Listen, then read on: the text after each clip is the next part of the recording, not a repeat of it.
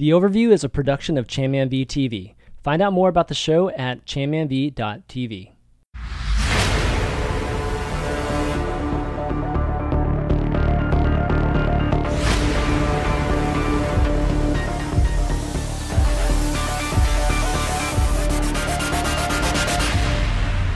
What's up, everybody? Welcome to episode 61 of The Overview. I'm ChanmanV, and got a full house today, packed, and we've got somebody returning to the show that hasn't been on in a while with Uber here. But I want to welcome Fish Sticks, Flame, and Uber. How's everybody doing today? Doing okay, Chris. I would be doing better if my last day of the season went a little bit better. I actually ended up getting completely destroyed. I was able to redeem myself just a tiny little bit, but the day before the season ended, I ended up going on a 3-11 streak. Ouch. That was actually the worst streak in my career so far. So good way to end the season. But you know what? Actually, next season starts in like a day, right? So yeah. And you know, you take season highs anyway, so it's all good. Yeah. That's why they have that system. Flame, how about you, man? My season went pretty good, I guess, all things considered. I had like a goal at the beginning of not playing that much because streaming it kind of sets me off the deep end every now and again. So I tried to minimize my games this season, but it paid off in the end. I think I kept cooler. I finished top 500, and I didn't have any days of negative win-loss throughout the entire season, which was pretty crazy, actually. Wow, yeah. That's nice. Like, my graph is just like a straight up, like, just growth, you know? That's the dream, Flame, mine was like that, too. Until a few days ago. Until the bottom. Well, like, the thing is, though, I had, like, it mapped out in my head. Like, you know, like, I knew exactly what day I needed to play and what day I shouldn't play, and then the days that, like, what day I needed to play to minimize the amount of games that I would have had to play to keep in top 500. So, like, because once you got in top 500, it was smarter to park the bus than to keep playing. But then there was like a weird growth factor in the top 500 at the last day where it went from like 4,500 to 44. Well, it was like 4,400 on one day, and then 3 days later, I think it jumped up to 4,450. So like it went up a lot in the week at the end. So there was a little bit of stress there. I see. Ladder meta. You gotta love it at the end of the season. How about you, Uber? Any ladder playing this year? To be fair, yeah, I mean, I set myself a goal this season. I just, like, each season I want to be in sort of the next division. Eventually, that's not going to work out. But I was, like, high diamond last season. I managed to get into master, and then I had to cast a bunch of CS, so I ended up decaying back down to 3K, and we start all over again next season. So it's just the way it goes. Yeah, exactly. Yeah, I was trying to play different characters this season, which was pretty terrible for me. But at least I got better. Just so I could play Tracer and get. I was trying to play Tracer. That was exactly who I was trying to play, and I'm like so bad at her. But you know, you got to start somewhere if you're gonna play something different. And quick play just never. It's like it's never a great practice place or practice grounds for me because I feel like I do okay in quick play, and then I get into competitive with Tracer, and it's like god awful. So.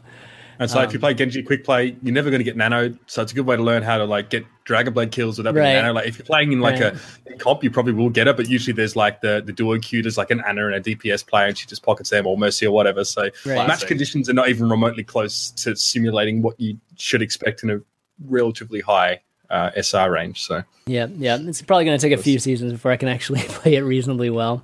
But yeah, so season 5, like Ben said, starts tomorrow. Which is really great. I'm so happy that they had this short turnaround because never really understood why they had the 2 weeks, before. Maybe they were lining up like releases with it in the past, but this is the best, definitely the best setup for players out there.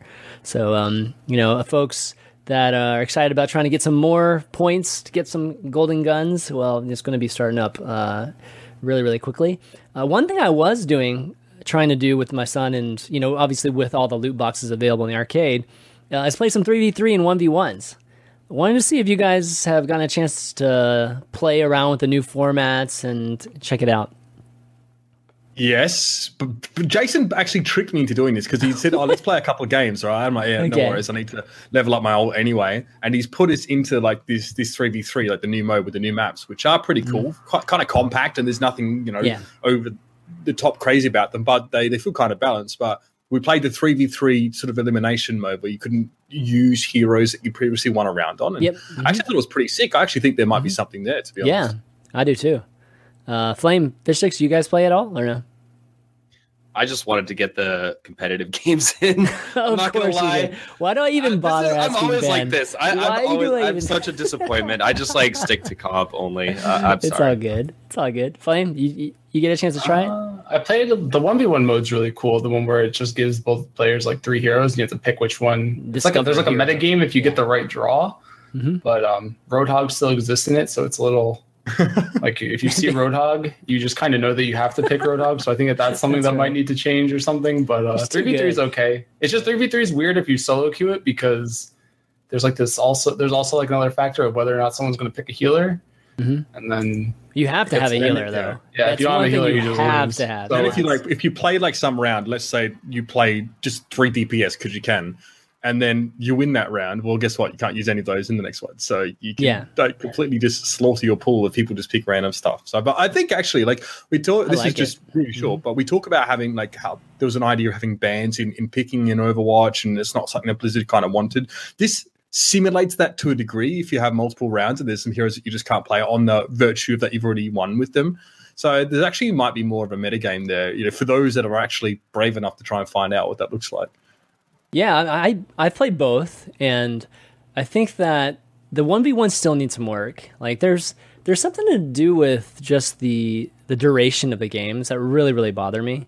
Because I kind of like the way how they set it up, though. There's more strategy involved where you pick the character you want, even though Roadhog's like available every other game, so it wasn't that like different in a lot of ways. But I do like the fact that you get to choose characters. But again, it's just so short. It's like you die and then all of a sudden it's just next round, and something like that might work. I mean, it does kind of work for things like CSGO, but not 1v1, you know what I mean? 1v1, I almost feel like they need to have it like you be able to respawn and then just kind of have that duration be, a few minutes or something like that 1v1 with those characters. It might feel a lot better. 3v3, though, feels actually really good right now. And that's why I think that they actually might have something there. And it really hit me once Mercies started to res. And it was just like, holy crap, I've had like a couple epic games, where both teams are resing and you have these long fights and just something that's a little bit more analogous to the game, to the 6v6. So Jeff talked about it. Would be fun to see that thrown into the mix for a tournament as like a side event. I'd love to see that. Yeah. Whoever does that first is I think there's going to be a lot of hype going into that. I mean, like the HTC 2v2s for CSGO is kind of fun. I mean, it also is kind of really oversimplified. And like when I watched like a full day of broadcast and it's like the guys in the desk were like, please murder me now because there is not much more to talk about than people just killing each other. But that's a fun thing and people watch it. And it's a great way to settle grudges. If you watched DeFran's drunk stream the other night, you would have seen the same thing. Like it's just really fun to watch, especially him versus Too Easy was like the highlight. Yeah. Yeah, totally. Oh my gosh. That was the beginning of Too Easy's downward spiral into Masters, though. So I'm not sure how much they enjoyed that. Yeah, I think Too Easy was competing in the Agents 1v1 tournament, and I think we pulled him into Flame's Discord afterwards and interviewed him, and he was so tilted, mate. I'll tell you what, he's good for a laugh, that one. He's good-natured about it as well. He's very intense. Yeah, so anyways, everybody go give that a try. Yeah, you get loot boxes. You can get a win, in each of those modes. And the new maps are cool too. They're much more open right from the get-go. It's like you come through the doors and you're almost, you can almost see each other on some of the maps. So a lot different than the Arctic map or the Antarctica map. But try it out and let us know actually if you guys are having a good time with it. Before we move on from our season 4 experiences, I'm actually curious to get your guys get some info on what kind of heroes you guys picked. This season, my goal was to try and get around and play a whole bunch of different stuff. And I started the season that way, playing basically everything. But by the end, I suddenly realized that I had 18 hours on Winston, and my next highest hero was like 9 hours. So I basically became a Winston main this season. And he's just like so good in every situation right now. Did you guys like try to stick to a specific subset of heroes, or just play whatever the hell your team needs, or what was your philosophy for that?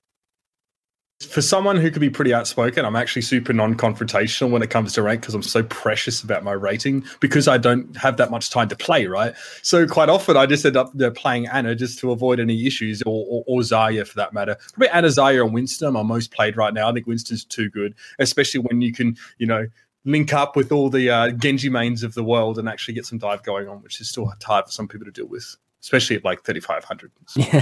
Yeah. Flame, you? Flame? I mean, I kind of try to take over the pub when I'm on the team. Just like, all right, guys, this is what we're doing. And like, that works for me. But I think it's more map specific. Like King's Row, I think if I wanted to win, I just pick Zarya every single time. Ana on Koth generally is pretty safe. And then I just have like a system in my head of like, okay, if I want to win this map, this is what I need to do. And this is what I'm going to play. And I think it like worked out more. I think most of my wins were on Ana. I think one night, at the beginning of the season, I went on like a 13-game Ana win streak or something. But after that, it was mostly like whatever I needed, Tracer 76. But I think per map, it made more sense to me than having like some hero that I was going to stick with throughout every game. One thing that I'm really conflicted about is I just kept winning whenever I picked Symmetra. Obviously, only in very specific situations, like Eichenwald defense, maybe Dorado defense if I'm feeling spicy, sometimes Hollywood, a couple other maps. But by the end of the season, I think I was 15-4 with Symmetra, which feels awkward because I don't even play her very much. It doesn't make any sense, but I don't know. Well, so like Symmetra is one of those heroes where if you know how to deal with it, or if a team knows how to deal with it, they'll deal with it. But depending on how high the rank is, they're not always the best at dealing with it. So like if you do get a shield gen or a teleporter up and they don't have the right hero to go kill it, or the right player that's intelligent enough to go kill it, then it just kind of wins you games by itself. It still works in GM, I mean. Yeah, like this is in GM where this is working. So like it's, I mean, even at top 500, you can win games with the Symmetra if your teammates play around it. I mean, it is what it is. Yeah. It feels scummy, but it works. It feels really scummy, yeah. It works. It's fun. I like it.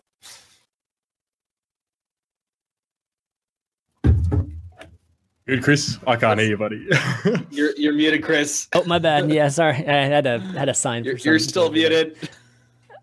Oh, I'm muted for you guys. I'm muted for you guys. Okay. I'm just gonna take over the show now. Exactly. That's why you're the other host. You're right? back. Yeah. So that's cool. So Winston for you, and I played a little bit of Winston too. I think Winston's like a lot of fun to play, and it's definitely a lot harder than I think people give him credit for too. Especially landing on people. I think there's definitely a great skill about just like jumping super high. I always wondered like why Miro jumps so freaking high and lands on people and things like that.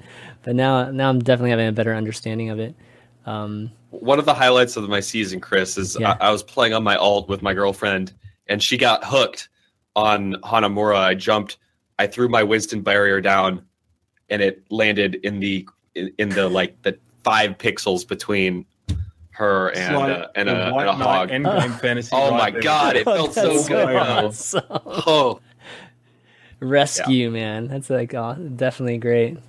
Oh, one thing I did forget to mention, guys, in the 1v1, I totally forgot to mention this, is that I ended up trying to get that loot box, right? Just the 1v1. I ended up losing like 8 times in a row. And I finally just succumbed. I was like, and my son ended up playing with me, and he like gets it first try. So I'm like, oh man, it's already happening, man. It's already happening where my son's already getting better than me. So, mate. Yeah, exactly. Getting old. But so some new details came out recently, or at least last night, in terms of the possibly next hero. Because when this piece of lore just comes out of nowhere late at night, it's like, okay. And the post here, which let me bring it up real quick, is all about the lunar space colony, right? Where obviously Winston came from, or the Horizon lunar colony. Sorry, a lot of messages, emails, I guess you could say, were exchanged here. And it definitely hints at another specimen, that was in the lab being potentially the next, character, next hero in the game. So I wanted to see what your speculations are as to what this all means, given that Jeff, he actually said that there's a new hero on the horizon too recently. So a lot of things matching up here. What do you guys think? I think it's a new map. You think it's a new map? Oh, okay. So I think that I think there's going to be a new character here too, simply because they were specifically talking in this update last night about some of the other monkeys in the or other apes or whatever. Yep. On the space station. But when we first saw that Winston cinematic with the space station, however many months ago, the first thing in everyone's mind is like, oh my God, there has to be a moon level. So I'm crossing my fingers for that. It could be really, really cool. Like visually, that's going to be absolutely gorgeous. I wonder, who knows? Maybe it'll be half gravity or something absolutely crazy like that. Anything's possible, but I'm crossing my fingers more so for a map than a new character. Wow. So you think it's the space station or an actual moon map? I think it's, a space station or something on the moon. Yeah, either or would be epic. I didn't think about that. Flame, what do you think, man? Maybe it's the return of Jetpack Cat. Yes. That's what I was thinking, because they the problem is in some of the messages it says we got to confine all the gorillas to the quarters. I'm like, are gorillas the only things that? Okay, first of all, I don't get too excited about theory crafting this stuff. I only really care until I see the skill set over here and how it impacts things. But that marsupial dude or whatever it was, Jetpack Cat or whatever, looked kind of cool. Had 2 swords or something like that. So maybe Genji meets Winston, because he's called a smaller. I want a hero. I want a hero that has some air control that can just jump in the air and kill Mercies. That is the dream. Miro does a that Mercy anyways. Slaying melee jumping character, like a hero that is Genji with Dragon Blade that just runs at Mercy. They had slaughters them off of the ladder. They had a lot of issues tuning for a pure melee hero. That's what they wanted Genji to be. They gave him Shuriken. Well, melee is messy, or melee in general is messy when it comes to online games. There's hit rig concepts that are broken. I tried out Battleborn at the 2K Studios in Munich actually before it came out, just to see what it was like. And there was this guy with 2 swords, right? And they'd done so many balance runs over this game, and he was broken. And they're like, we don't know how to fix this guy. He's just broken. So I can see it must be pretty hard to balance that kind of thing. But something pure melee, if they get it right, would be sick. Yeah. Okay. So you guys think it's Jetpack Cat or whatever that thing was? Very well. Wait, I'm sorry. Hold on. What am I missing here? What is this Jetpack? Somebody Cat? drew. It wasn't art. It was a concept art or something like that. Where I feel like I totally missed this. Yeah, it was early on too. It was Jeff brought it up in some interview. I don't know what event it was for, but Jeff leaked it, and then there was apparently a lot of the devs were very passionate, or at least the esports team was passionate about Jetpack Cat, and it was a concept. But I think we do need more air control heroes in terms of just anti-air. Yeah, well, anti-air is pretty. I feel like it's pretty handled right now, right? Just with the hit scan.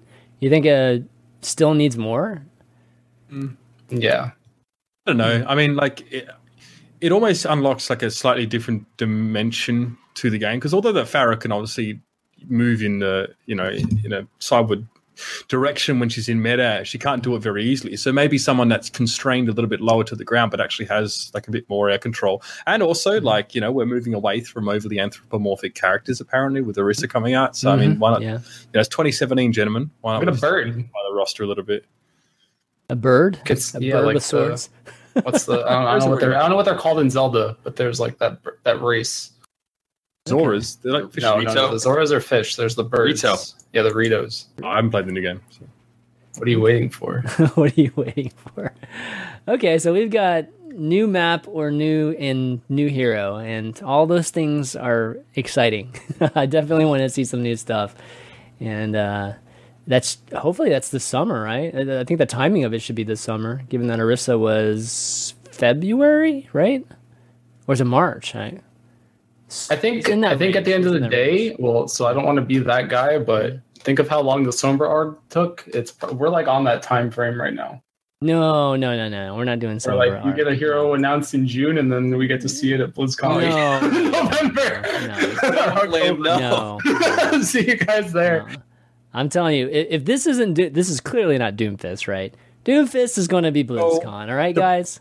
The problem is, not the problem, but the thing that Blizzard does as well is that they tease different heroes at different times. There's not really necessarily any rhyme or reason to when they give you information about a new hero. And that's why when Orisa came out, everyone was like, Doomfist is definitely coming out. I mean, this has got to be a thing. The Doomfist is missing. We still don't know what that actually is about. So they kind of snuck Orisa in amongst our suspicions of Doomfist, and it would have blindsided a lot of people when the first material started. Well, the gauntlet is still stolen, so how long are they going to let it be stolen? That's really the question I have. Like, okay, that's ARG stuff. From a lore perspective, I don't know how you can keep the game going if the Numbani cart just doesn't have an escort to bring around. Like, what's the point of escorting the damn thing? It's broken anyway. I know exactly. What is the point of Numbani right now if there's no? It's a relic, man. Cart? It's like just having it close. Overwatch was against. If we took the guy out of the Hollywood car, would we still even play Hollywood? Well, so the nice thing about Orisa was that we saw the whole, the Numbani airport thing, right? And Orisa came out shortly after. It was like on PTR that week or like very, very soon, right? So maybe we actually get something on PTR this week. That'd be pretty awesome. I think it's good if it rile up the natives too much now, Chris. Yeah, I mean, in my eyes, though, I think it's Tuesday. It could drop any moment. That's right. It is Tuesday. Could be due in a couple hours, but I think realistically, it probably makes sense to do it earlier in the season if you want people to play PTR, because competitive usually the first week is a little crazy, messy. Definitely. So giving people a reason to play PTR might be good. Mm-hmm. And by the way, with certain esports events on the horizon, it may be upending some aspects of the competitive side of the game. Not saying what happened, but maybe that's less than ideal.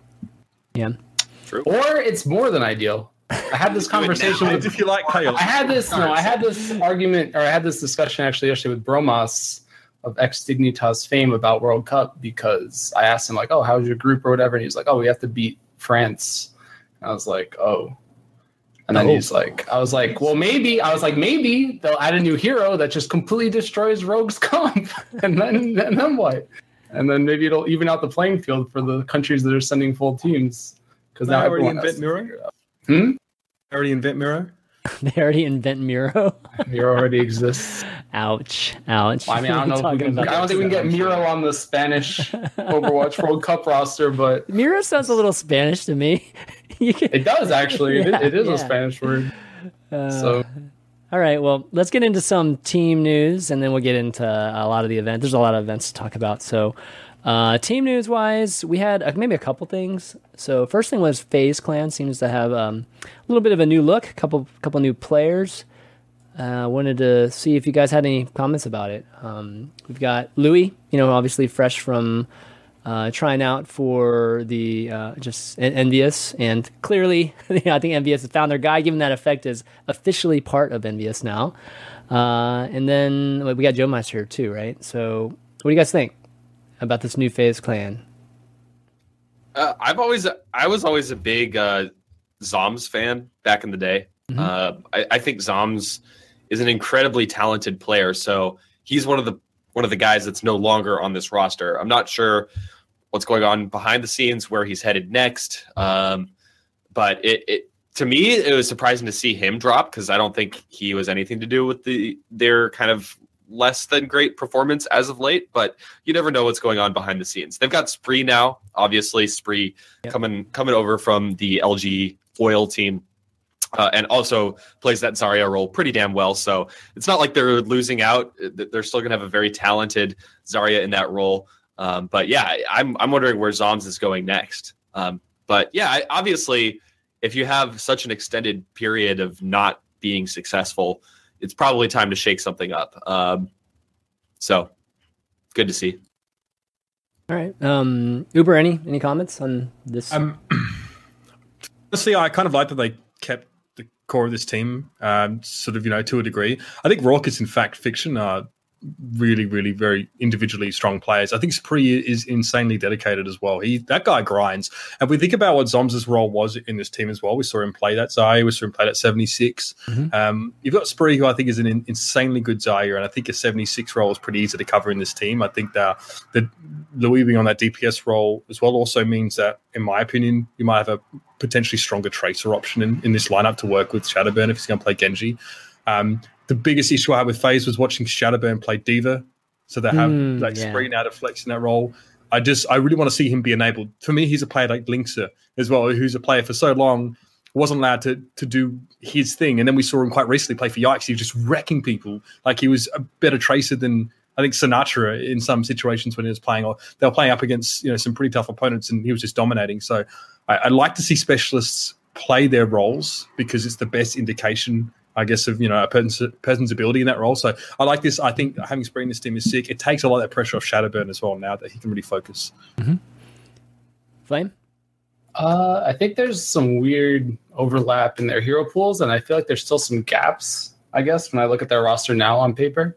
Because Spree had a very deep hero pool, I think, before he went to LG, but then LG kind of limited him to playing Zarya, I think, 90% of the time. So I'm not really sure where he stands on the rankings of the rest of the heroes that used to play, the Pharah, the Tracers, and the, I guess, D.Va or Reapers of the world. But so that's interesting to me. And Louis, too. Louis, I don't remember him ever having that Zom's Widow pick or being a super strong D.Va or Winston flex. So that's also, I wonder what comps they want to run or what their game plan is, I guess, from that perspective. But Joe Meister makes sense. I think I talked to Joe Meister as soon as Cole broke up, and I was like, oh, what are you doing? He was like, I have some options. So I guess he wanted to come here. But I think a lot of FaZe's downfall, too, just had to do with the fact that a lot of their players never came to NA, and they never got the team house that they were talking about for an entire year. I think Shadowbird's been moving for how long now? Yeah, exactly. So right? Yeah, exactly. And that's actually a thing. So them losing NA tournaments with half their players overseas is weird. I think getting rid of Forsaken for Joe Meister makes a little bit more sense because Raucus never liked playing Lucio.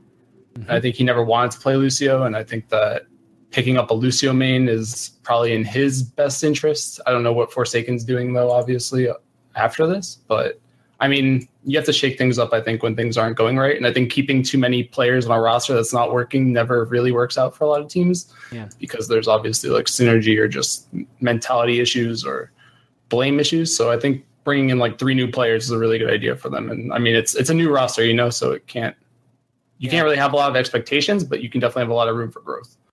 Yeah, when can we get this team together and just start playing some, LANs? Because they seem to perform so well whenever they're able to do that, and hopefully before contenders. I mean, I'm assuming they'll try to come to NA by the end of, by today. But maybe having visa issues, or is there anything like that, or Shadowburn's from Russia? So I would say that despite being, firstly, there's a few things that need to be met to actually get a P1 visa, and it's quite difficult, I think, in terms of legislation. Secondly, as well, I mean, getting visas in the US has become a little bit more of a complex process lately. I have first-hand experience of just looking into this as an option. Maybe one day I want to live in the US and try and go for it. And it's a lot harder now. It takes a lot longer, almost double the time. So, and if they don't give it to you, you just don't get it straight up. If you request, or you have a lawyer request on your behalf and they just say no, then that's it. Can't. You can't ever get aren't one? you done for 2 years or something? You can only do it once every. I don't know. I might be. Well, I think there if you screw something up, then it hurts. You get totally fucked, and then you can never come in for years or something. I know it's bad. That's why you get lawyers to petition the government on your behalf, and you need to pick the right visa type, and you need everything. And they'll check your social media, bro. They'll check all that, especially nowadays. They'll check your social about kangaroos. Oh man, don't be watching your Twitter, man. Got to be careful with that now. Wow. I didn't actually realize that, but it makes total sense that they'd be checking that. Okay, so FaZe Clan, the next team that we have is Evil Geniuses. And the reason why there's all this team talk, by the way, guys, is because on the Contenders, Overwatch Contenders page, the teams are listed, right? So every time just new changes occur on these pages, then people, to notice very, very quickly, and then discussion starts up. So with Evil Geniuses, they have 8 players on the roster. I'm not sure if this is going to continue. Maybe they're still trying to figure out, a 6. But right now, I think Milo, I think Graceful are two that kind of stand out that just recently got added to this roster. So what do you guys think of the Evil Geniuses? Given, it's obviously a big esports brand that we've known for a long time, and getting into Overwatch with, this team. Any potential for some big splashes? I mean, they've already been on the up and up. Yeah. And we're still waiting to learn exactly what's going on here. Currently on the Overwatch contenders page, it says Decop and Goliath are substitutes. So I guess they've been pushed to the bench, I guess is the right way to frame it. But, everyone knows Graceful just from watching his stream and watching him on everyone else's stream, and the fact that he's held such high ranks in comp for so long. But I'm interested to see Milo coming back, because we haven't heard really a peep from him in the last 2 months or so. He hasn't really been on any teams recently. So it's always good to see people who've been in the free agency pool resurfacing themselves. But, we're not going to really know what this means until we see them play and see what their actual roster is. My guess is they're adding these people so that they can have the flexibility. The fact that these other guys are still on the team, I think, means that we won't know what their final 6 is until they actually play, right? Right. One thing's for sure, Graceful needs a new player icon. This stands out like a sore thumb. But Flame, what do you think about this wrestler? So I don't know if this is confirmed or if this is true, but the way I understood it with Decop was that he's not from, I think he's from Mexico. Mexican. So he's not eligible technically for contenders because you have to be USA or Canada. Oh. And the South Americans are actually, not that Mexico's from South America or Mexico's in South America, but as far as I'm concerned, I think Latin American countries or Mexico and the rest of South America, or just South America in general, are not allowed to compete in NA contenders currently. Right. And they need some form, I think they need a visa or some proof of residency or something. And I don't think Decop has a P1 visa to go with his EG title. So that makes sense for him to not be able to play for contenders. So them going to Milo makes sense in that regard. Mm-hmm. Is it permanent? I have no idea. I haven't really looked into this. I think Goliath is a shocker because a few of the players on this team in particular do reach out to me actually asking for help or just analysis stuff on their scrims, because I don't think they have a coach or an analyst right now. And so I know a lot of them are really hungry for information and improvement, and Goliath's definitely one of them. So it's weird to me that they would pick up Graceful to play support over one of what I thought was one of NA's better up and coming support talents. So that's weird to me. But on the topic of Milo, I think it might have to do with just the fact that it is contenders, and maybe there's some scheduling conflicts, and maybe Goliath's not even available or something. Yeah. But that's how I see it. Okay.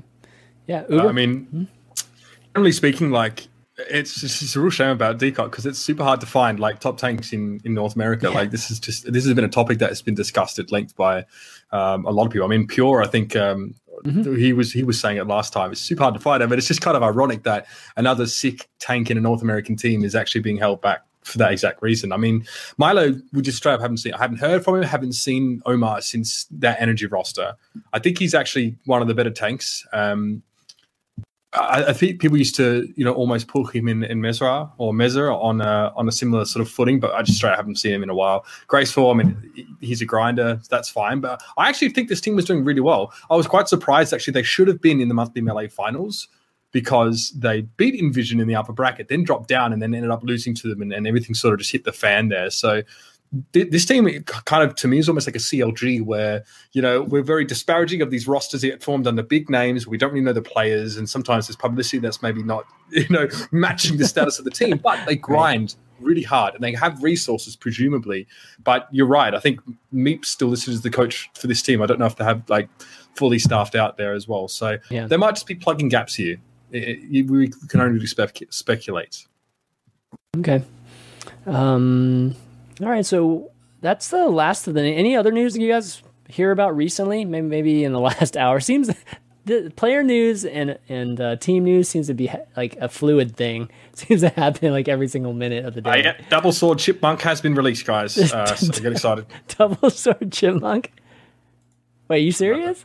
No, yeah, absolutely. Just check it, man. Just check it. Twitter. What was the other thing? Fnatic going their separate ways. I mean, actually, it kind of is a surprise to me, but I don't know if it's all of them.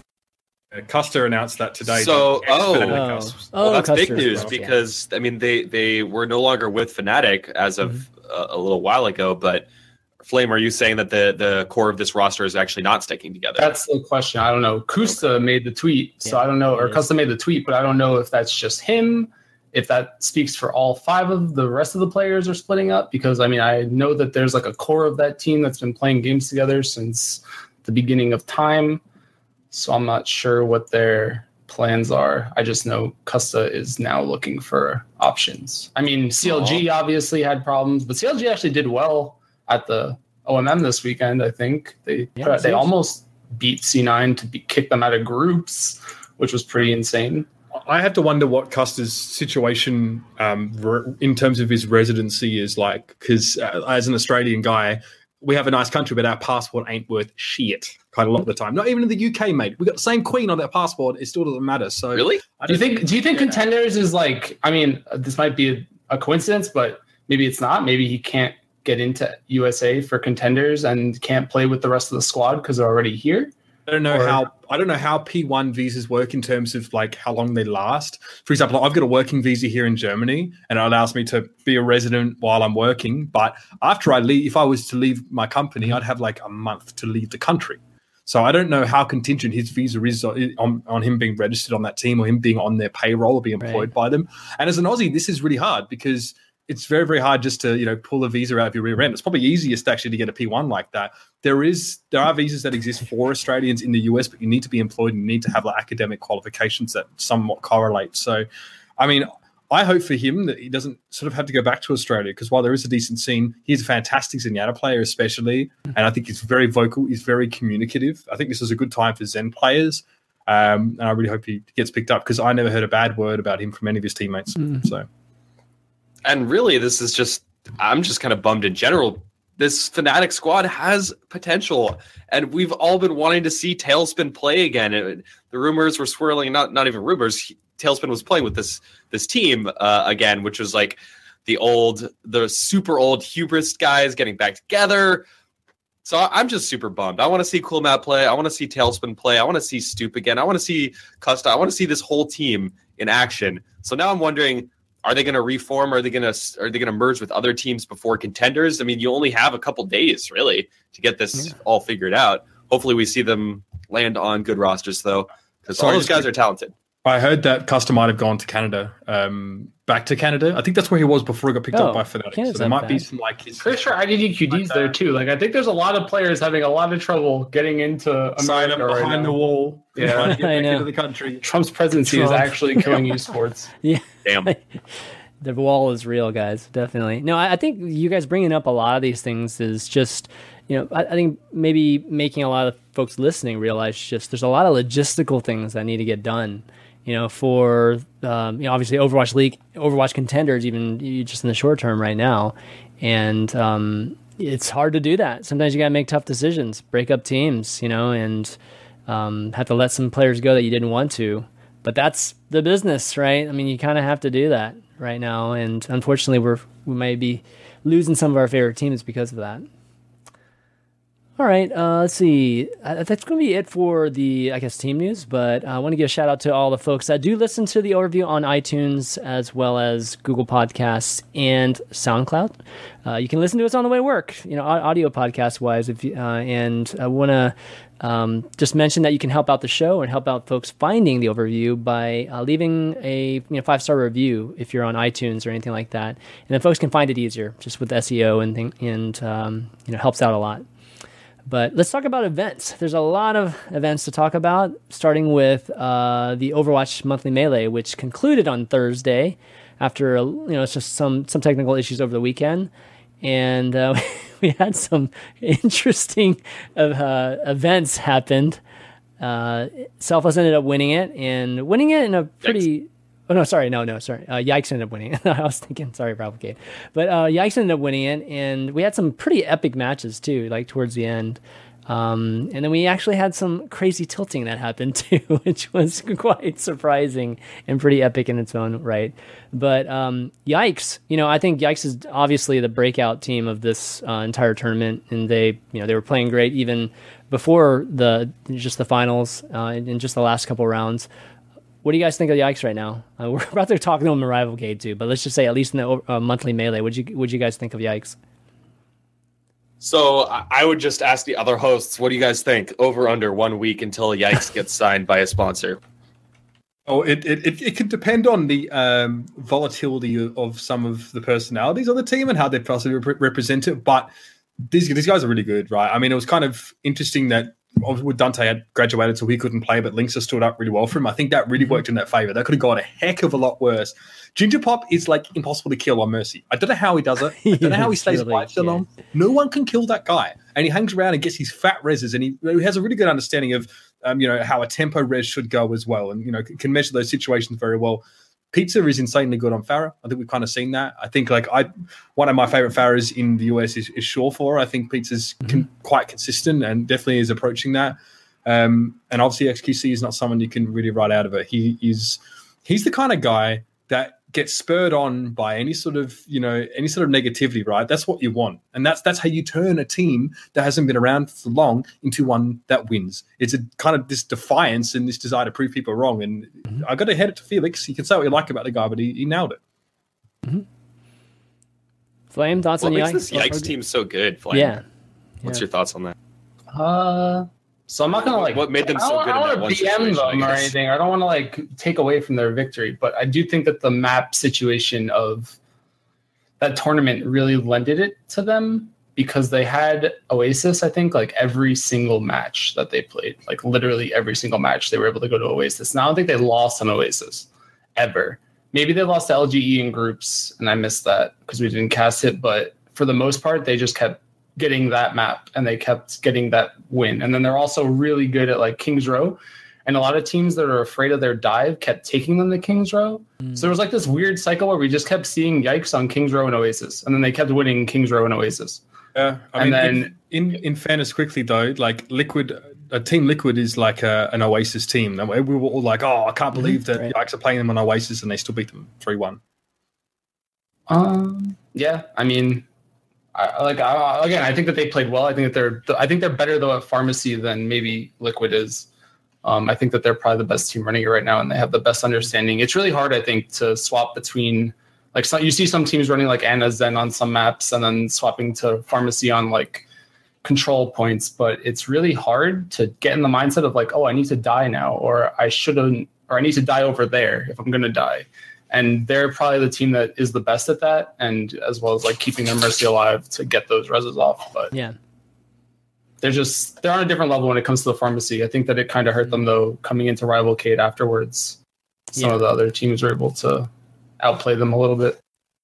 Definitely adapt to them, just even like you said, different maps and whatnot. One thing that did happen that was obviously a big topic of conversation was when they were playing Selfless, DeFran went into tilt mode, which I wanted to ask you guys, have you guys ever seen a player to that extent at a competitive event go into that kind of a tilt?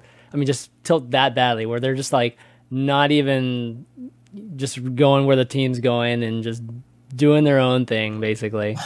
Well, I mean, here's the thing, right? Selfless have a really cut and dry approach on King's Row attack.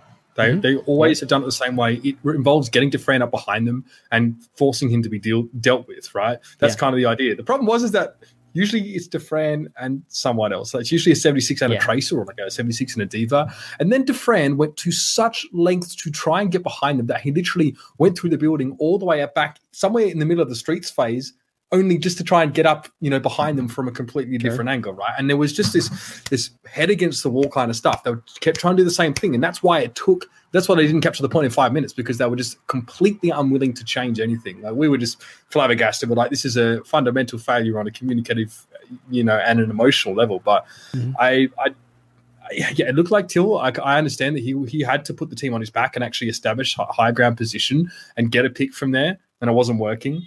So I have to wonder how much of that was him tilting, how much of that was the team or the person calling the shots, whether it was Emong, whoever, saying, go keep trying to do this. I guess on the topic of have I seen someone tilt that bad? I mean, sure. And I think that across other games, it's a little bit less obvious. I mean, in Dota, people call GG after 12 minutes and then they'll leave and the game will be over and the game will end there. And maybe it's a premature GG, but I don't know. I mean, you could argue that they had already lost. You could argue that they should have tried a little bit more.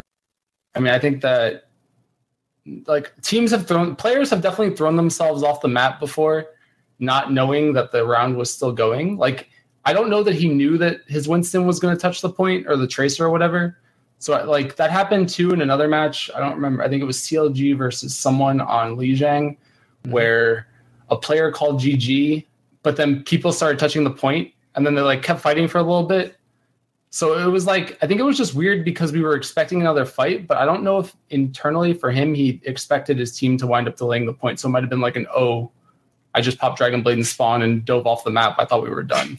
As opposed to, I'm literally tilting, game's over, ha ha ha. I think that it was more or less that moment might have been a misjudgment. Yeah. That's definitely a lot different. I mean, he did mention that he was pretty tilted, right? But sure. It doesn't necessarily mean that it was to that point. It definitely could have been just a miscommunication type of thing. But let's go into Rivalcade. So Yikes coming off that victory. Rivalcade was pretty much immediately after, given that it was over the weekend.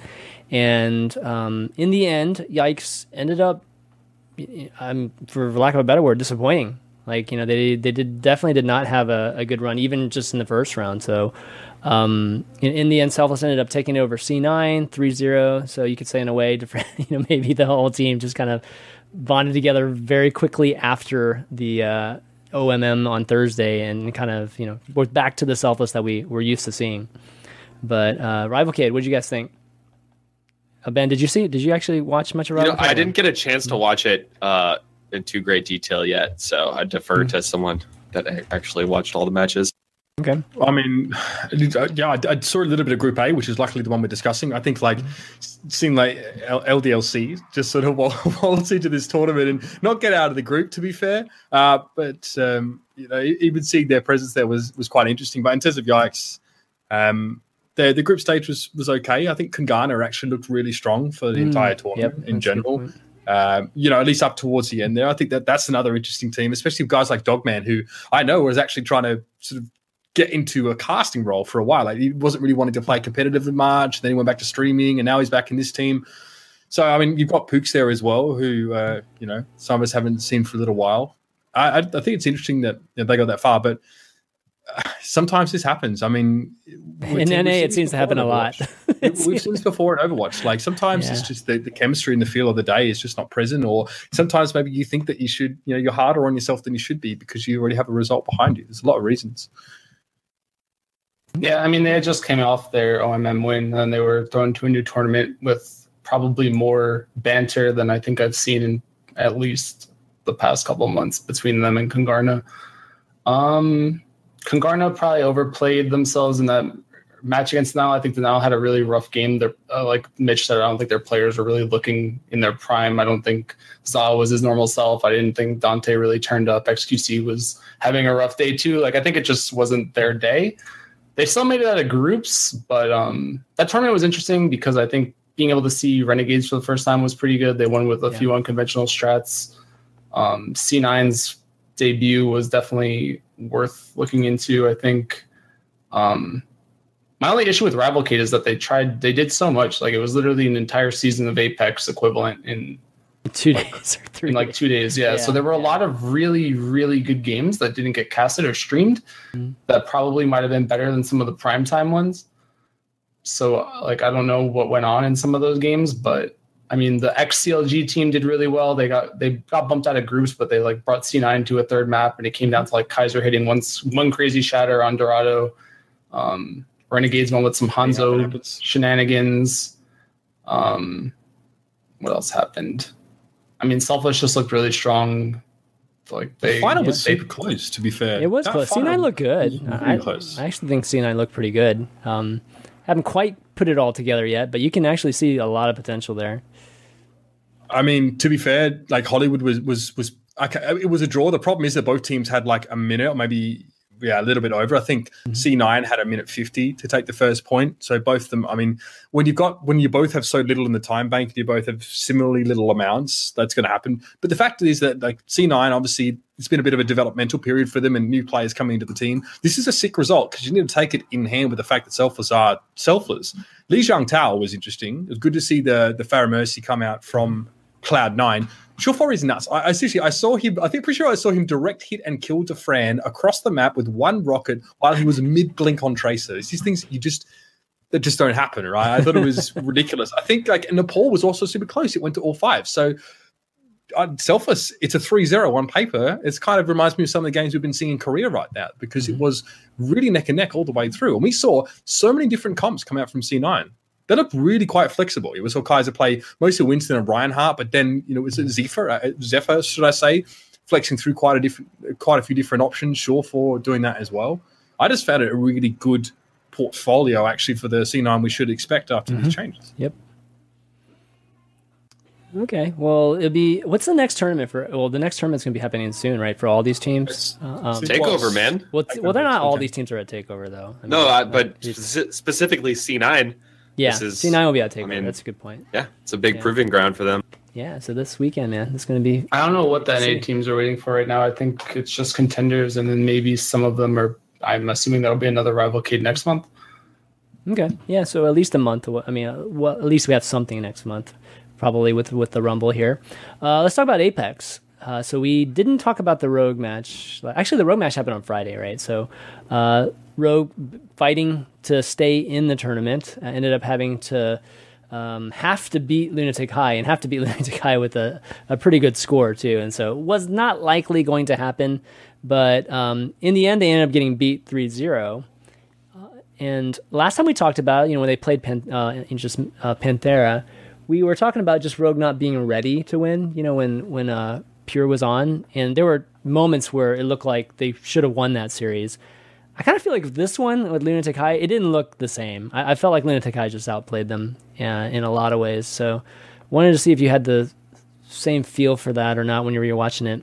Ben? Yeah, I mean, Rogue has been playing a very, very consistent style for a long time now, and casters were saying it, the pundits have been saying it. It's starting to feel like they don't have the flexibility that they kind of need to have to adapt in real time as the situations unfold.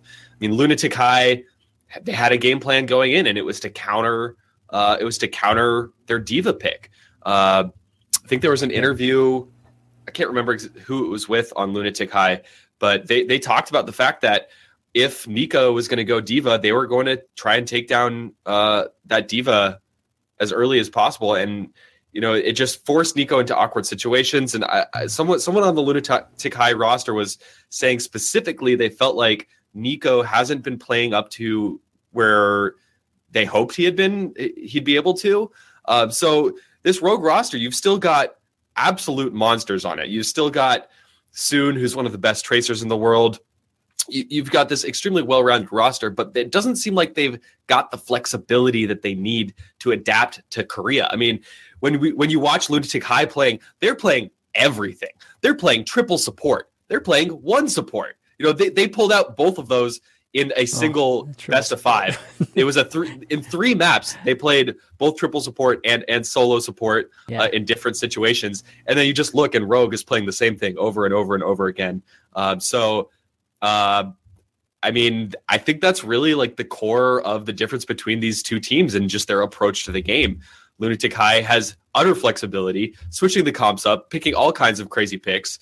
And I think we saw Ryu Jae-hong flexing onto Widow, if I remember correctly. You had all kinds of interesting things happening at where don't see that from Rogue. Yeah, I don't know if it's that easy.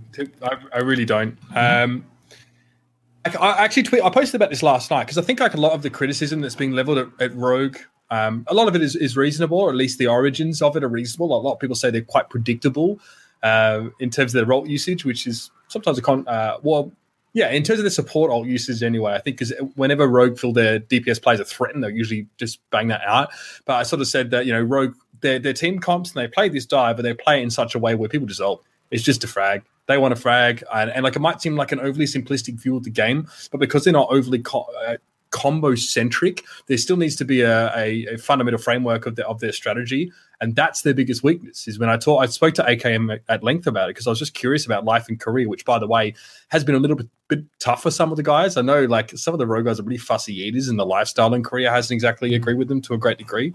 But they said it's not individuals that choke, it's that our communication and our teamwork completely falls apart. It's so funny because they're French, right? But I've heard this from so many French players and French teams that says our communication sucks. We'd actually rather speak in English a lot of the time because it means it's far more streamlined and not full of just garbage or unnecessary stuff. But basically, Rogue, it's always in scrims that teams do really well, right? But Rogue did say like, we feel really confident. We feel so confident when we go into these games because our scrim performances are good. And I think this is a reason why we're not actually seeing them change their comp up too much, because they are still convinced that it works. Maybe they take too much stock in scrims. Maybe people are sandbagging against them. Maybe they're delusional.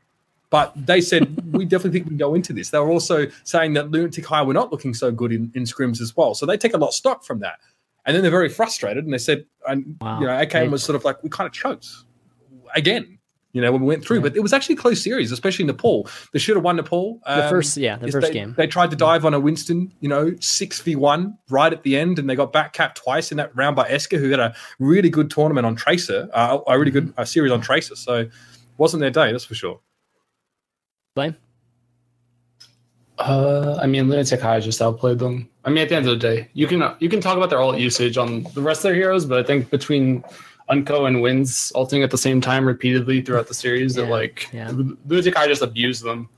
Like they came out with a single support Lucio offense on Hollywood and like got through second point pretty handily just by there was like that play where they baited out a tech visor and a sound barrier and then just all hid in the saloon and went on the roof and stuff. And like that's like at the point where you're like, okay, this team actually just played them. And there's like a case to be made for if you're not going to use both support ults, or if you're using both support ults at the same time, do you really need both supports? So like that was kind of how it wound up feeling for that tournament, or at least for that series, because they would just abuse the fact that you could force out sound barrier and trans at the same time a lot, and then just come in with whatever you had that they didn't. It looked very systematic, and like the back capping from Eska was definitely noticeable on Nepal. But maybe they knew that. Like maybe they knew that Rogue was a team that just doesn't acknowledge the point sometimes. KM was standing on top of him. Yeah, he was on top of the actual pagoda or whatever. Exactly. No, for sure. Exactly. So like Eska shouldn't be able to get away with that. But the fact that he does just speaks to like, you could say that they choked or they just didn't perform well. But either way, it just looked like Lunatic High was playing with their food for a majority of that match. When you win the first fight on Nepal, and then you can't stall it out, and you can't get like that early 60% from winning the first fight because you stall incorrectly and let them take the point back. It's super frustrating to watch. Yeah, Lunatic High looking really, really good right now. How do you think they're ranking right now in terms of the teams that you've seen in Apex? Are they looking to maybe be poised for a repeat, or what do you think they rank right now? People going into this season were saying Lunatic High may not be the favorite anymore, but I don't know. It's really, really hard to argue against this team. They have days, man. They have days where they look really, really good, and they always have Jaehong and making crazy plays that literally win battles for them, and with sleeps, and they have obviously Miro always playing solid. What was that? Just play Widowmaker on Hollywood as well. That too. I actually think, though, from what we've seen from Envy, I definitely still think they're in with a shot up against a team like Lunatic High. They arguably have a slightly softer group, right? You've got BK Stars and Rhino's Wings in there, but Envious are just they weren't even supposed to be the team that was. Let's talk about Envious exactly, because they played Rogue in like a Ravocade. A Rumble. I think when Rogue first came to NA and they lost in the grand final, it was 3-2, and they were using Louis at the time, and everyone was like, Envy looking weaker. The move Taro Hook off DPS. Is this a bad decision? Now they're just dumpstering people. They look good. There's like 3 teams I think that are probably on par or capable of beating Lunatic Kai. I think it's Kongdu Panthera, Envy right now, and then what's the name of that team? X6. Oh, X6, really? X6 is, I think X6 is like my runaway for this season. Oh, that's if there was like pick. an underdog randomly going to make a deep run kind of team, they're looking like their DPS players are looking really good. But I'm not really sure that Lunatic Kai is going to beat, or like how capable they are of beating Kongdu Panthera even right now. I mean, that match was weird, their meeting of each other in the first week, but yep. There's definitely, like, I don't think it's like, oh, Lunatic Kai is definitely the number one. I mean, AFB even looks pretty good right now too. So the problem is that a lot of them aren't playing each other, obviously, because it's groups. But I think once we get towards playoffs, it'll be a lot different and a lot more hype than probably even last season. Yeah, well, let's do you think? Well, go ahead. I have just a question for the guys. Do you think that Rogue could have gotten out of groups if they were in a different group? Because you can't argue, they were in the toughest group. I mean, everyone agrees with that. But could they still, like, they didn't look that great. I mean, do you think they could have made it out of? I mean, I think Envy would have beaten them if they went to D even. Like, I don't think that I think they could have gone out of other groups, maybe, but they didn't. I don't know. I have a hard time like getting behind them after how systematically Lunatic Kai played against them. Like, they just made it look like they were. Like, they knew exactly what was going to happen, and they just abused it. So it's, like, weird, I guess, as a question, because I think that they definitely maybe could have made it out of D with Envy or something, or maybe made it out of C with, maybe it's AFB, I forget. But they might be better than X6. So maybe they could have beaten Runaway and X6 in that group.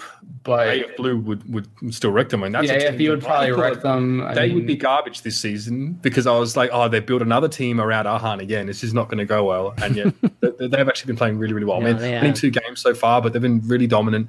Especially first one over Runaway. That was like one of the opening games. We're like, yeah, all this hype from Runaway coming back in, and then Kaiser sat in the crowd with a bloody postman's hat on, like looking very sullen, and they just get completely trashed by AF Blue. I'm thinking, just trying to get his North American visa to join C9. I know, right? A lot of stuff going behind the scenes there. But why don't we dig a little bit more into Envious though? Like, I mean, we've talked to them. Obviously, they're looking super good. One of the top teams for sure. But let's get into the details. I know you guys didn't get a chance to watch the series today, and I mean, spoilers for folks that haven't watched the VODs. They ended up winning 3-0, and they looked really, really good doing it. One thing that's, I think, becoming very, very obvious, they're flexing like crazy right now, and that's one thing that is completely the opposite of Rogue. We saw Taimu. I think I saw Taimu play 7 characters today. And when I was watching the VOD, something crazy. Yeah, he played Sombra, Reapers. I want to say the match today was a wash. I don't think there was. I mean, Envy was obviously going to make it out, but I don't know that BK Stars had any out of the group. Oh, so it was just like, I mean, there was no meaning to the match. I mean, like Envy wanted to win cleanly because they want to get first seed. Yeah. But as far as BK Stars goes, they didn't have anything to play for as far as I know. Oh, okay. They were already, they'd beaten RG Wing, so I think they were 1-1 going into that game. So yeah, they still had a chance. I think they had a chance, but after maybe they lost the first game, I think they may have been out after that. But regardless, it doesn't really change the fact that Envious looked pretty good, and we saw Taimu and Sombra. Like, I haven't seen Taimu on Sombra, and watching him play some Widow, just breaking it out on certain maps, and I mean, we saw an array of things, and that all is because of Effect being able to take a lot of pressure off like every single one of them. Even I feel like even the support players are, I think, just you're getting a chance to see like them being able to flourish more too, and oh god, I'm told brain fart. The Diva player, Mickey, yeah, even Mickey was able to play Torbjorn, on some of these maps too, and I mean he's starting to play it like a lot, maybe like half the time. So yeah, I feel like even pressure off of Mickey too is you're just seeing it all around, just the improvement that Effect is having on the entire team, and it's crazy awesome. Said it before, man. Yeah, a really good tracer absolutely is essential in the current meta. Like, every team has to have a top tier tracer, otherwise you're not a top tier team. I think it's that simple. It's exactly why Selfless were able to spawn camp people so damn hard, because they were one of the first teams to realize how important. Seriously, is one of the first teams to realize how important having that good tracer is and using it in every comp, and actually getting over the fact that there's vulnerabilities there. If your tracer player is good enough, then you can literally embarrass your opponents. People cottoned on eventually, but it's a super big part of the meta, especially now. With players using pulse bomb, especially a pulse bombing divas just to set up for attack visors and stuff like that. That's one thing Lunatic High are very good at doing. They went straight for Nico, not just because they thought he was a weaker player, but because they knew that Esker could, or whoever's playing 76 at the time, could just get free ult off. I mean, what do you see as a potential counter meta to like Tracer? I mean, we were seeing some of, I felt like the Torb turret was helping to at least zone Tracer out a little bit, on the Hollywood maps.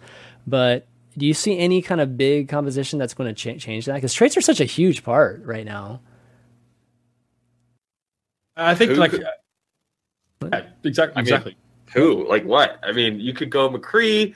Obviously, everyone thinks McCree when they think Tracer counter, but McCree's also the most diveable DPS in the goddamn game. Not a great solution. It's not a great solution. You might be right. Who knows? Maybe Torb is the best counter currently. Just to zone him out a little bit. Teams like Selfless get a lot of mileage against it because Emong is an insanely good Roadhog.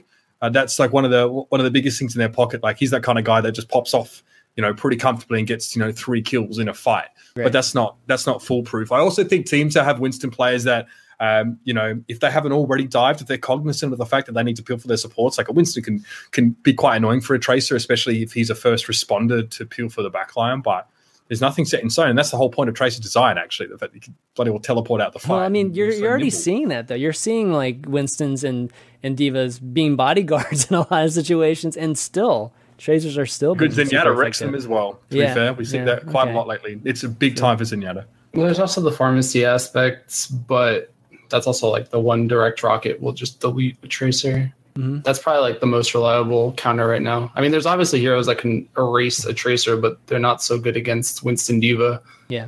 So, I mean, I'm hoping players will start trying other things. I mean, Hanzo's obviously out of the question, I think, just because of the way Diva and Winston work. But right. I'm waiting for the Mei. I'm waiting for the rando right click. Oh, yeah, you keep talking about Mei, deleters. Right? The hero's so good, but nobody's really abusing it yet, I think. There's a few heroes, I think, that are still like waiting to be abused. Yeah. And that's one of them, in my opinion. What do you think about these triple support and single support type of comps? I think triple support is really risky. I understand the premise of it, but it's one of those like kind of all-in strats. It's kind of how dive used to work against 2-2-2, where you would come in with dive. I think before, I don't even know what the difference maker was. I think Anna was still really, really strong, so players were less able to kill Annas. But like if you lose a fight with dive, or back then if you lost a fight with dive, you kind of just never won a fight after that. Right. And I think that's kind of the same with the triple support. It's like you either, if you can survive the first engage and get your support ults up and then like start cycling them, it's really good. But at the same time, if they just kind of run you over in the first fight and snowball you out, it's like really, really hard to get a footing. Right. I think that is the point, cycling through those support ultimates. That's actually the most important part. And it's quite a defining factor, especially on King of the Hill maps. Some teams just straight up. The best teams actually don't use their sound barrier when they see one coming out and still navigate around it or disengage and then use them. For example, let's say that Rogue has been losing out lately. So you have a lot more of a margin of error, I think, as well, when you do play triple support. If you can trust that your DPSs and tanks are actually getting the job done. But Zenyatta gives so much damage potential as well that you can supplement a lack of a DPS or maybe a damage-doing tank with it. Lucio frags too now. It's a wonderful seriously. World. I love it. Yeah, I think with the solo support, what we saw Lunatic High do against Rogue is it's Rogue. They're going to play dive defense, right? So if there's going to be a Winston barrier and probably a Diva trying to absorb Ana shots anyway, why do you need an Ana? You probably don't even want an Ana in that situation. So I think the Lunatic High flexing Ryu Jae-hong into Widow in that situation and going with just a solo Lucio to heal the whole team makes perfect sense because they're playing dive defense. If you can dive into them with that much more DPS, you're not going to hit the Ana heals anyway in that first couple seconds of the engagement. So I think that makes a lot of sense when you're facing particularly against another dive comp. Mm-hmm. Okay.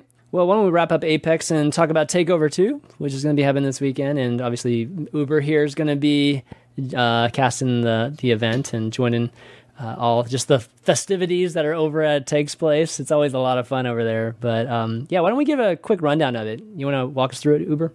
Sure. I mean, I think outside of Pit, which obviously unfortunately didn't have a LAN final, this is one of the first LANs in quite some time in Europe, which is a pretty big deal because, I mean, I just saw it on Reddit every day on people telling me how scared they are for the future of Overwatch, which, by the way, calm down. First of all, yeah, there's no LANs, but you just need to trust. But some people can't. That's fine. If they've got issues, that's their problem. But this is pretty big. It's 50K in prize pool, which is pretty solid. If you think the Atlantic Showdown, I think last year was 100K, and that was big. This one is definitely got more of that fun family vibe as well.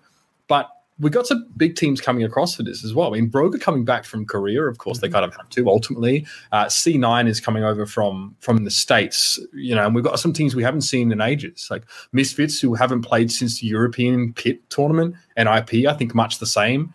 We saw United start to really show things off in the Pit themselves. Movie Star Riders, who won the whole thing. This is a sick time if you're a European Overwatch fan to actually see not only how NA and EU teams are interacting with each other on to a degree, but also what's been cooking up now, and people have been spending their time, doomsaying about Overwatch esports in Europe. So it's sick. And even I think ex-Cyclone are going to be there as well, who, to be fair, are a team that impressed me a fair bit.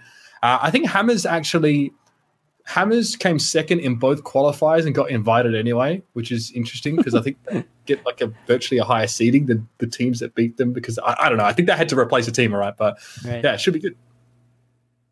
I think this tournament is so interesting and quite difficult to call. You've got Rogue, who, in my opinion, are probably the favorites going into this simply because of how well that they had been playing in their time in NA prior to their stint in Korea here. They've been in Korea. They've been scrimming against the top teams. But you could also argue that they have negative momentum just from how thoroughly they got thwomped, completely destroyed, let's be honest, in Apex. This team did not live up to their reputation in Korea. So in a way, I feel like they're favorites, but they also have the most to lose here because the momentum is no longer behind them. If they don't have a strong performance here, it's showing that they're not just unable to compete against the top Korean teams, but also potentially against Europe and America.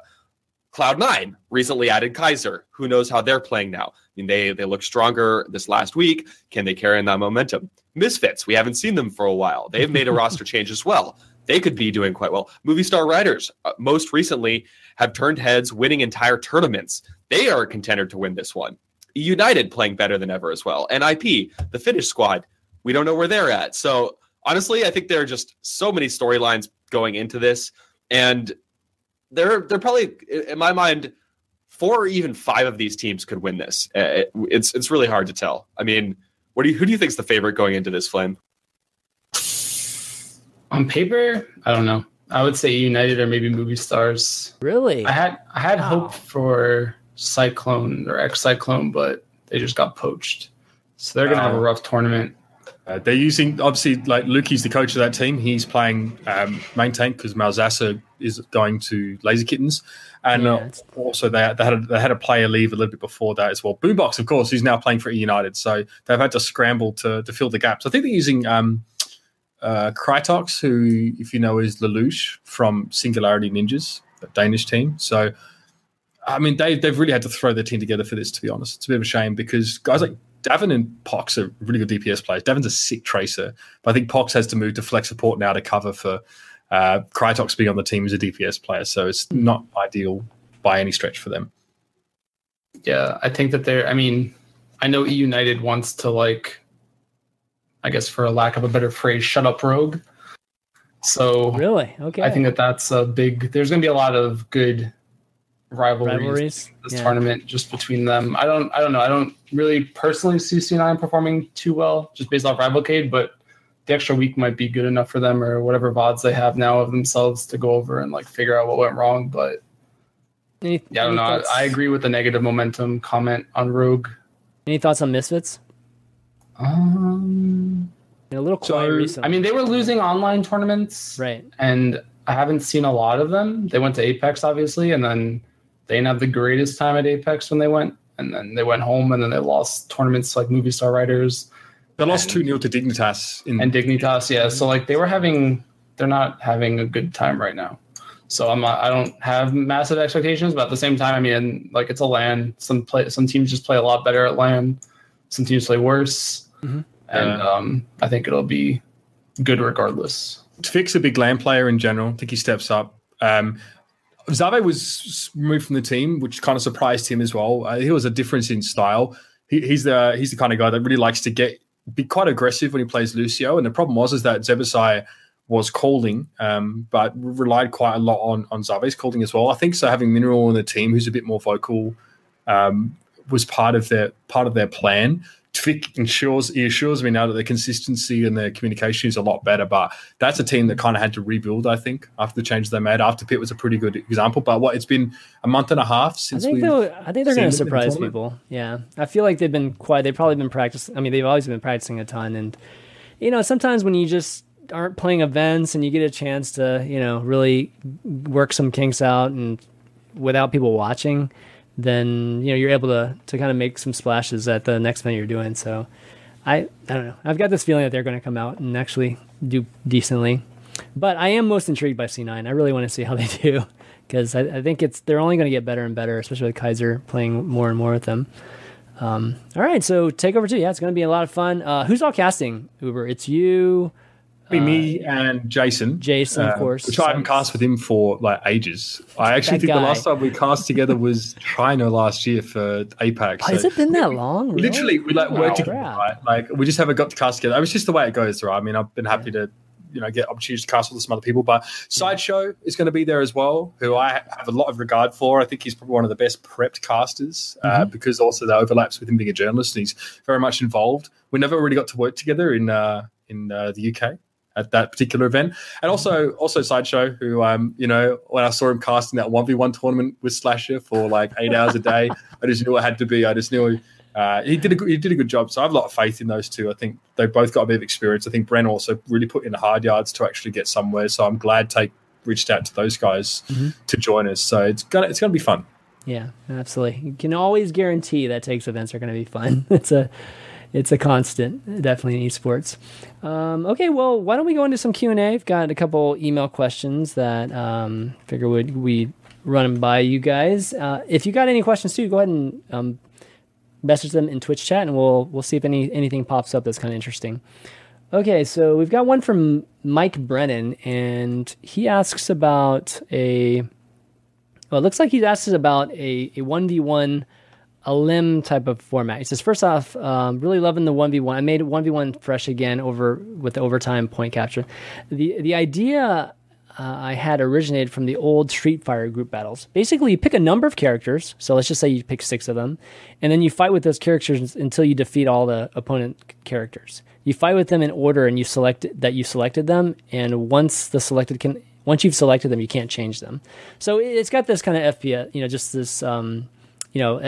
just fighting game kind of feel, right? So you have a series of heroes going back and forth. So once Genji dies, immediately Soldier comes on. Yeah, what do you kind of think? What do you guys think of that kind of format for 1v1?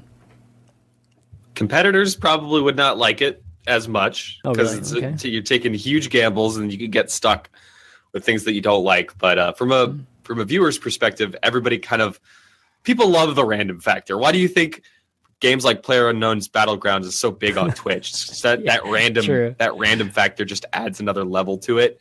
Random / metagame / part of the reason why poker is something that people like watching on TV and on Twitch as well. So I think that aspect could be pretty interesting. But pre-choosing a full roster in a specific order before the games, I think may not be the most fun to play. I'll say that. Okay. I mean, I don't think the problem is that it doesn't give you much of an opportunity to adapt throughout the course of a match, right? I think that's actually where some of the best talent in Overwatch is actually demonstrated when you can actually perceive your environment and actually make a change to address problems that exist, and that might just not be possible in that kind of format. I mean, I think like even in the early days of Hearthstone, they kind of had that idea where like you'd have like you'd have X amount of decks and you'd use them whenever, and maybe like once you won with it. Yeah. So I'm not really a big Hearthstone follower, sorry, but I know that they use something similar like that, which is kind of cool. But I mean, let's not kid ourselves here. That game is a game that has a built-in element of randomness because it does make it enjoyable. And I have objections about too much randomness when it comes to something actually being on the line. So yeah. Okay. Flame, what do you think? I mean, it sounds like Quick Champions Duel, and I thought Quick Champions Duel was like one of the worst game modes I've ever played. So I'm not a fan. I think if I was going to fix 1v1 or change it, I would turn it into like more of a first to 20 kills with like random respawns, similar to like TF2 MGE mod. Right. Because it's more action packed, it's more consistent. And you don't have to like, it's not like next round, and it brings you to like that really long drawn out hero screen that like shows your intro video. I think that like takes up way too much time in some weird way. Yeah. I do think it'd be cool if you could pick the heroes beforehand, but I still think I'd rather have it be like 5 stock or something weird before you swapped heroes, or after like you treat each 5 stocks as a round, then maybe you go to the next hero or something. Right. But I wouldn't want it like Quick Duel. Yeah, totally agree with that. But again, like my biggest thing is that it just needs to be a more fluid type of format. Like just have longer durations for the rounds. And whether you do that with this type of thing or you do it with just first to whatever kills and have respawns and things like that. Just something needs to change with it. So how time to kill works in Overwatch. Yeah. That's why. Right. So I mean, one thing we didn't mention, I do like the capture point, like the square capture point they've added now for the overtime. Wow. No more draws, right? So I think that's definitely really Drayson, nice. We're looking at you, bro. That's right.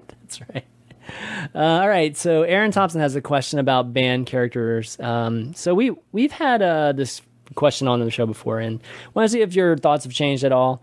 What do you guys think of banned type events? Things we've seen obviously with other esports. In the past, we've discussed it, and Overwatch isn't really that type of game, right? Where you have like a 6, we choose the 6 heroes and we're locked into them, so that there's bans prior to the matches actually make sense. You can actually have that as a strategic element to it. You can still have bans. It's just the game doesn't enforce it at all. So it's something that they would have to add to the game. But generally speaking, do you like the concept of bans in Overwatch? It's fine. Sorry, you go, man. I mean, just the Lunatic High game alone, I think, is proof that hero swapping can be fun and dynamic and exciting. I agree with the original mentality and the original philosophy. I'll say that. Okay. I think, look, you like when the game first came out, it was like debatable, arguable. Like, is banning ultimately at one point going to be a good thing? But the reality is that Blizzard are going to keep building their game around the philosophy of probably no drafts and no bans. Okay, they like the fact that you could switch heroes. Now, it was an arm wrestle to get them to go away from no hero limit in the first place. I mean, there was a big discussion that was going on because that was another thing that differed from their core philosophy. And obviously, we eventually realized that didn't work and it wasn't really fun or didn't make a lot of sense. So, I think, but they're going to keep building this game with that in mind. So the further along we go, with the more heroes in the game, okay, if you can still have, if you can have like 60 comps instead of like the 4 or 5 that exist right now, then that might reward a team for having more depth or be able to respond to that. But just on a simple level, with the amount of heroes we have right now, I don't like it. I'll maybe piggyback another question on top of that, which is there any other strategic aspects of Overwatch esports that could be added that's not just picking maps? Like map bans and things like that. Is there anything that we could do to add that kind of element? Yeah. I mean... There's like a lot of things you can do. I don't know. For me, I didn't come from, but I watched a lot of Dota. I've played a lot of TF2. I think that there's something to be said for like the amount of dead time at the beginning of a broadcast, and even after a broadcast, kind of, because the game lacks a lot of strategy, at least initially, when it comes to spawning. I think spawning right now, like the initial spawns on a map, are very, I don't want to say random, but there's no concept of countering or real strategic planning other than defense has their plan and offense has their plan. They just kind of clash. I think that there's like a missing piece there that really does restrict hero usage because of the fact there's no bans. I'm not saying that we should ban, but I think that like some form of picking at the beginning would add a lot to the game. Maybe you could pick like 9 heroes that you could pick from throughout the match or something, or 10, and you don't have to call it banning, but they pick an order so that because how many times do people realistically swap? There's maybe like 1 or 2, maybe 3 swaps per map per player. So a pool limit, a player pool. Like a pool. Limit. Yeah. Okay. So these 10 heroes are allowed in this pool. And I think if you actually added something like that, you would have a lot more heroes getting picked because you could start counter picking more freely and more safely, because you would know what the enemy team had already picked. Yeah, it'd be like a draft. So if you knew the enemy team had like 4 tanks in their lineup, you could pick Bastion because they maybe wouldn't have a Bastion counter, and then like stuff like that would be a lot more prevalent. So I think that the fact that there are no bans and there is no picking does lend itself to the strategies that we see right now, which is a lot more mobility-based heroes and like focusing a lot on high ground, and that's why we see a lot of Winston, Tracer, Genji, Diva, just heroes that are really good at getting around the map, as opposed to maybe more static defenses that might be, or more static offenses that are better if you take away some of the heroes or limit some of the picking. Yeah. So I don't know. Like the argument goes both ways, I think, in terms of what you see and what you like get out of the restrictions, quote unquote. Right. I do. Uber, you can say something?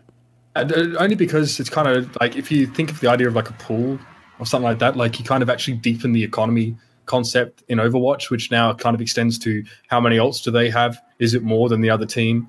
Are they going to ult this fight or not? So, something else in there, like something that people need to manage outside of their awareness and aim and ults would be pretty cool. Yeah. I think it's going to become even more clear once more and more heroes come out. You know, when the pool's a lot bigger and, you know, having a subset of the pool just starts becoming, that makes a lot bigger difference. Well, I have this conversation a lot whenever there's a new hero that comes out, because I like when the game was, I want to say new. I mean, obviously it's new, but last year when we were playing the game, there were new heroes, right? Like Ana came out, and what else was there that was like really new? I think there was a time where we didn't have Genji, we didn't have Diva, and like maybe even Mei. Mm-hmm. And like, how does this impact it? How does this impact it? And then like now it's kind of like, is this hero better than Winston? Is this hero better than Tracer? Is this hero better than Ana? And it kind of does, like, it sounds oversimplified, but I think that conversation is legitimate. And like back then it was like, is this hero better than Roadhog? You know, so my issue sometimes with Overwatch heroes is that there's only 6 slots. It's like, who are you going to replace to put in this maybe new niche hero? And I think that like putting a little bit more restrictions on the pool of matches and stuff like definitely opens up some more unique picks or strategies. Okay. All right. Well, that's it for the questions. We might have time for one last question if you guys see anything good in the chat here. Anybody? Let's see if there's anything. Are we going to see a trend of NA teams picking up Koreans? Oh. And is that the answer to leveling the playing field of NA in Korea? I don't think so. What, you don't think NA teams are going to start picking up Korean players more? I mean, they can, but I don't think it's like solving many problems. I think like Envy is one of the few teams that's made it work like super successfully. I don't think new C9 with 3 Koreans or 2 Koreans is like super much better than old C9, in my opinion anyway. Yeah, but maybe not like with this limited sample size. I feel like it is. It's like the beginning of it. We are going to see more and more, I think, NA teams or EU teams looking into Korea. It's just a matter of the logistics. Like, can they move there? You know, like figuring out all that stuff. If that can be figured out, then why not? Like, region locking was a whole thing in StarCraft that was like hotly discussed for ages. But to the best of our knowledge, the Overwatch League in North America is going to sort of, come to fruition, at least in some degree, before in other regions, before Korea, before Europe. So you've got a pool of players that are in Korea, not necessarily playing an Overwatch League, comparative, competition, and maybe they want the money or the fame or whatever. So I think we'll see more. I think we'll see more Koreans come over in the short term, at least.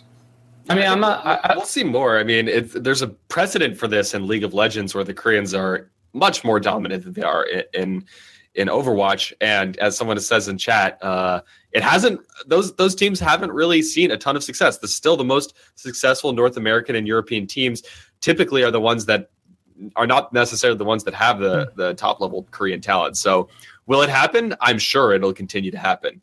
Will it be the difference maker? Yet to be seen. Yeah, I mean, I think that you can make a case for picking them up. I just don't think it's like gonna, what's the word? Shrink the gap between the regions. Like I don't think I don't really. I mean, the Korean players are obviously really good, but I think that Korea is just ahead from like an infrastructure and tournament standpoint right now that like gives them a little bit of an advantage in just like the fact that they're able to play LANs every week and like a lot of their esports economy and esports hub is one city where everyone kind of just congregates. I think that helps a lot too. So I'm not sold so much on the fact that like, oh, we can just bring in some Korean players and it's going to make our NA team better. I think like communication has a lot of restrictions in that regard right now. And it could be. You can definitely see some teams having trouble talking amongst their teammates just because of it, like English. Yeah, it's a supply issue. Coaches. Like one's Korean, one's English, and there's all these like, proxy ways of like trying to convey a point. So that must be super tough. Yeah, I can imagine that. We do have a supply issue though. Like, we were talking about earlier, NA and tanks, right? Super hard to find great tanks in NA. So we have to go somewhere to find them if not, just growing them in NA themselves. So we'll see what ends up happening there. But I think that's going to be it, guys. We'll try to get some more questions. If you do have questions for next week, go ahead and email those to theoverview@championview.tv. And the highest priority always goes to the emails. So we'll read those out. And if you want to email them, then that's going to be the best way. But let's wrap up, guys. Let's do some shout outs. Fantastic show. Uber, we don't have you on enough, I swear, but you are one busy guy. So, definitely I'm very grateful whenever you can stop by and hang out with us. Yeah, absolutely. I mean, today is 2 years since I left Australia to come to Germany to be a full-time caster. So congrats, just big shout out to everyone that helped me along the way, to you guys and everyone I've met as well. Like, I wouldn't have been able to have these opportunities if I didn't have people around me that were willing to give advice and help me develop. So you all know who you are. So thanks to those guys. That's all. All right, Flame, shout out. Where can people find you? I'm on Twitter, Twitch, Discord. I don't know. I feel like I've had this conversation so many times. Of course. It's been a year. It's been a long year. Like, I think this is like the 1 year anniversary of me not playing professionally. So it's been, that's true. I didn't even think about that. That's a long time. I have an echo chamber now, Flame. That's my dog. I mean, you have an echo chamber in your Discord, bro. Oh, my Discord echo chamber. That's my dog. That's why I don't say that much. That's why I don't say that much in there anymore. You got to keep it all. Yeah. Cut and pasting, screenshotting seems to be a very popular thing. Yeah, don't type the wrong things in the wrong Discord chat. Right. Yeah. Don't DM the wrong people. That's right. Ben, how about you? Shout outs. Since Uber didn't do it, I'll just give a big fat plug to TakeOver this weekend. It's the next biggest thing in Overwatch esports, so make sure to watch it. A lot of storylines going into that. It's going to be twitch.tv/TakeTV. And I think twitch.tv/TakeTV_OW or something like that. I'm not sure. One of those two. It's going to be good times. Also, one thing we totally didn't touch on at all in the show, I guess I forgot, was Siegel and Calvin and all of those guys streaming scrims all week long has been the best entertainment I could have ever asked for. I've watched every single hour of that, either live or on VOD. So that's been an absolute pleasure to watch. Hopefully they'll be doing more. I know, Flame, you've been coaching them a little bit. That's been really some of the best streaming content out there. But I'm just going to be watching Take TV this weekend. Looking forward to it. They're streaming right now, actually, but I'm about to go stream that too because Oh, they're live right now? I just love the brainstorming you guys do. You know, like when you're... Well, the thing is, like, you have ideas, or I have ideas, right? And, like, normally most teams are like, oh, no, we're just going to play the safe thing. But this team doesn't care about winning so much. So, like, it's fantastic. Everything about it is great. If I say crazy stuff like, oh, just run a Maze Zarya offense on Gibraltar, like, it'll be fine. And then they do it, and it works. And then it's like, okay, it worked. It's awesome. Is it reliable? Maybe. Did you guys play it wrong? And, like, it's a good learning experience. Like, they're all really good is the thing too. Like, I don't know, there's a lot of Seagull and Calvin haters when it comes to like professional play. It's a legit team. Yeah, Calvin's Tracer is actually insane from like any standpoint, I think. And like Seagull's Farah mechanics have been like ridiculously impressive. Seagull If someone can carry Jason to top 500, he must be pretty sick. Yeah. All right, guys. Well, I'll wrap up. Thank obviously 3 of you guys for doing the show today. You guys are awesome. And then everybody for watching. I just want to give a shout out just to everybody that ended up watching Streamer Showdown on Thursday. It ended up being like a crazy awesome success. So thanks everybody for doing that. We'll be doing more Overwatch editions in the very near future. And just watching Jeff and just Jeff being more like regular Jeff on the show is like awesome, and Seagull and Muselk too. But you can find the VODs for this show on youtube.com/ChainmanV. You can follow us on Twitter at ChainmanV, at Fishsticks, at Matt R0D, right?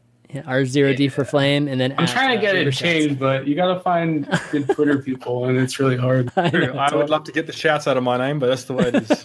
Exactly. One day it's doable. You have to compete against the company now, Uber, man. It's going to be harder. But, you don't have any chance. I'm just trying to get like at FLM or something. FLM would work. Then Flom would, anyways. At Flem. At Flem. Yeah, you can also find the show on iTunes again. So if you want to listen to it on the way to work, look for that on your iTunes devices or your iPad or iPhone. And that's going to be it for this week, guys. So for Uber, Flame, Fishsticks, and myself, ChainmanV, we'll see you next week.